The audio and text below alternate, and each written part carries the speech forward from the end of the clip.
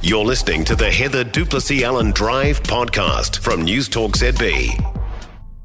Heather Duplessis Allen. Well, unemployment isn't budging. It's still at 3.4% in the numbers out today. With me now is the EMA's Head of Advocacy and Strategy, Alan McDonald. Hey, Alan.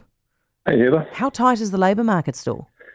Oh, Steve Hansen used to have a phrase to describe it, but I won't use it on radio. But it's really tight. It is, and that's reflected in the numbers. It's reflected in the inflation rate and wages. It's reflected in things like our recent skills survey.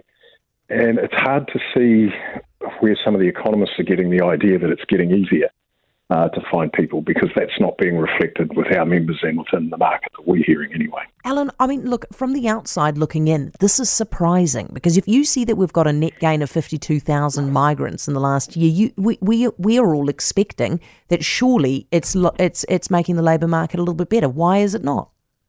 Well, I think there's probably a couple of things there. One is that, the migrant numbers are improving, but in what sectors, where are they going? So with that shift to the median wage, that still leaves a large gap at the lower end of the market that might have used to be filled, for example, by international students who aren't here, of course, because they still haven't recovered that particular market.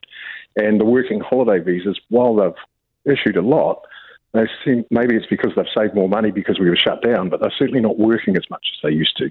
So we're seeing those sorts of things. And we've still got that imbalance, I think, in our migration settings that leans towards university education to the detriment, perhaps, or the imbalance of vocational training.